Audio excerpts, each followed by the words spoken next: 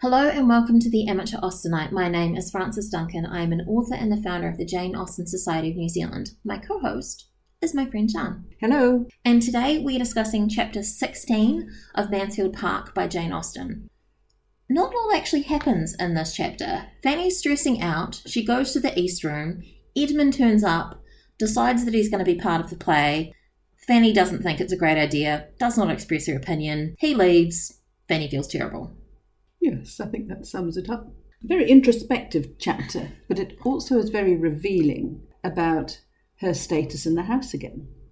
The way that she is given the East Room is very interesting. It's now considered Fanny's almost decidedly as the White Attic.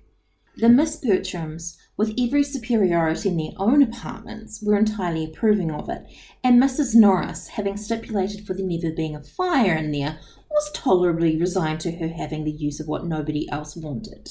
It goes on to say that the way she speaks about it implies like it's the best room in the house. And even the way that it's furnished.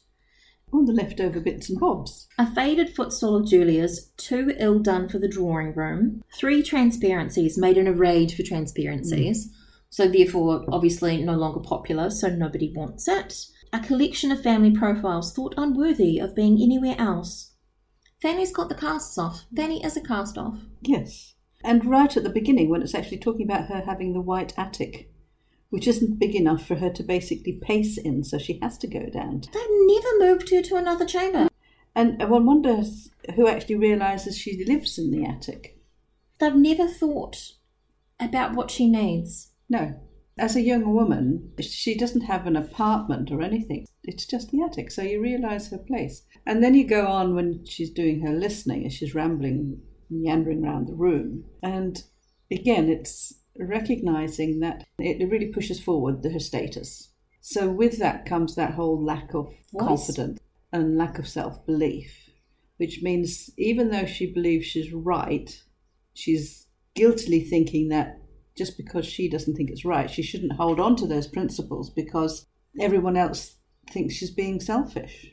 Would Edmund's judgment, would his persuasion of Sir Thomas's disapprobation of the whole be enough to justify her in a determined denial in spite of all the rest? Just because she doesn't like it doesn't give her the right to deprive everybody else of their enjoyment. Of course, that's right at the beginning until Edmund comes in and says, well, actually, no, I'm going to be Anne Holt. Completely changes what she's thinking about. But hearing her basically freaking out about this, she's traumatised.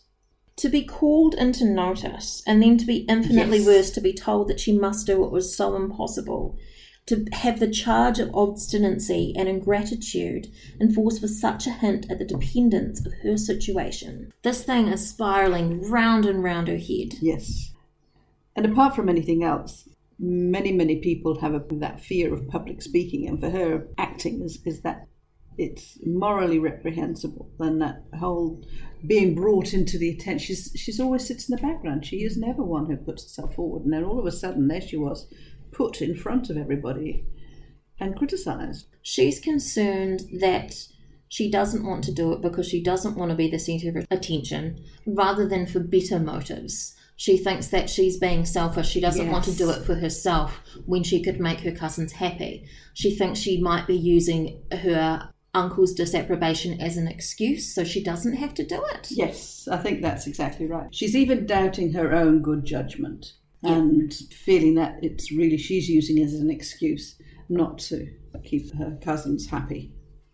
Edmund, it's really interesting. Like, you can't tell if he's using Fanny as a confessional or confidant or a sounding board. He says, I see your judgment is not with me. It still has not your approbation. If you are against me, I ought to distrust myself. Give me your approbation, Fanny. I am not comfortable without it. I could not be easy till I had spoken to you. Please tell me I'm doing the right thing. Yes. Oh, how many times have we done those? Confessing to her. Yes. Which just pulls the rug out from her completely. Yes. Edmund, so inconsistent. It was all Miss Crawford's doing. She is concerned for Miss Crawford, though. She says, I'm sorry for Miss Crawford, but I am more sorry to see you drawn in to do what you had resolved against and what you are known to think will be disagreeable to my uncle.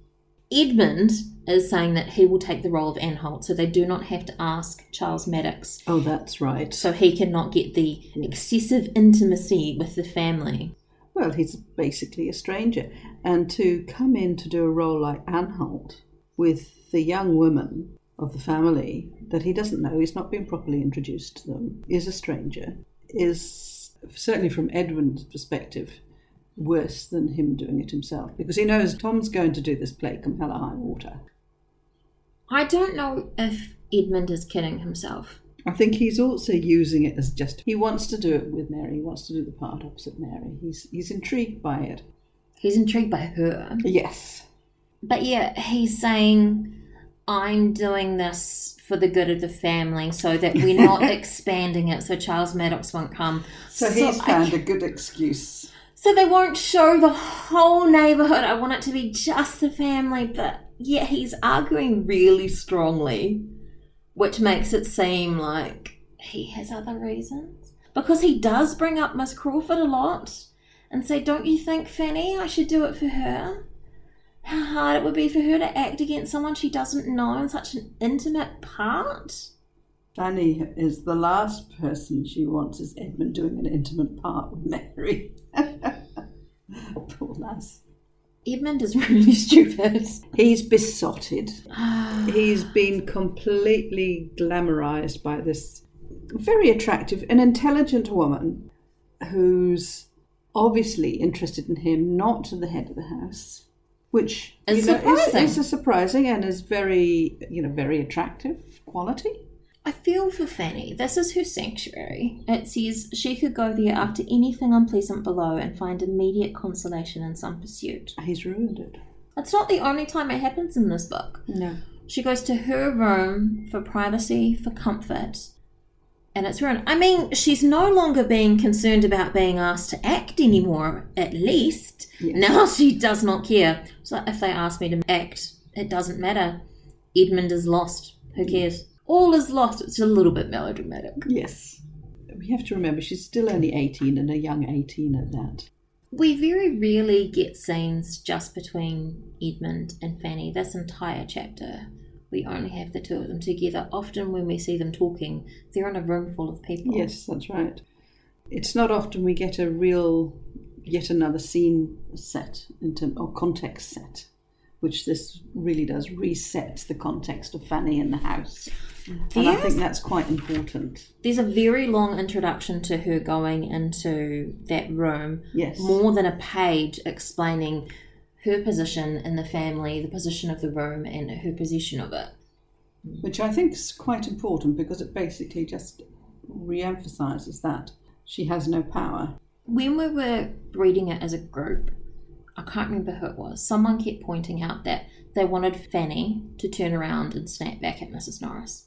She is not in a position where it is possible for her to do that. Again, that's one of the challenges when you're a modern woman reading a book like this. You try to put yourself in her shoes, but you're putting yourself as a 20th century woman where you wouldn't tolerate that type of behaviour. People speak to their own parents and grandparents in ways that were not acceptable even 20 years ago when I was a child. Now it's all about you have a right to express your opinion even as a child. But this was 200 years ago. And she has the conditioning. Mrs. Norris has conditioned her for a good 10 years. So she's not just going to suddenly change. She's never going to be.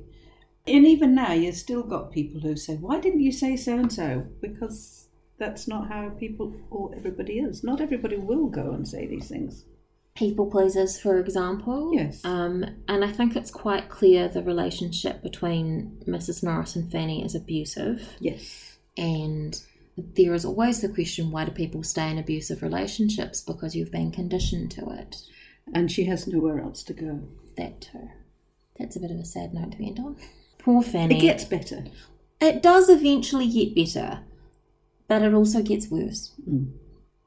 And that is our summary of Chapter 16 of Mansfield Park by Jane Austen.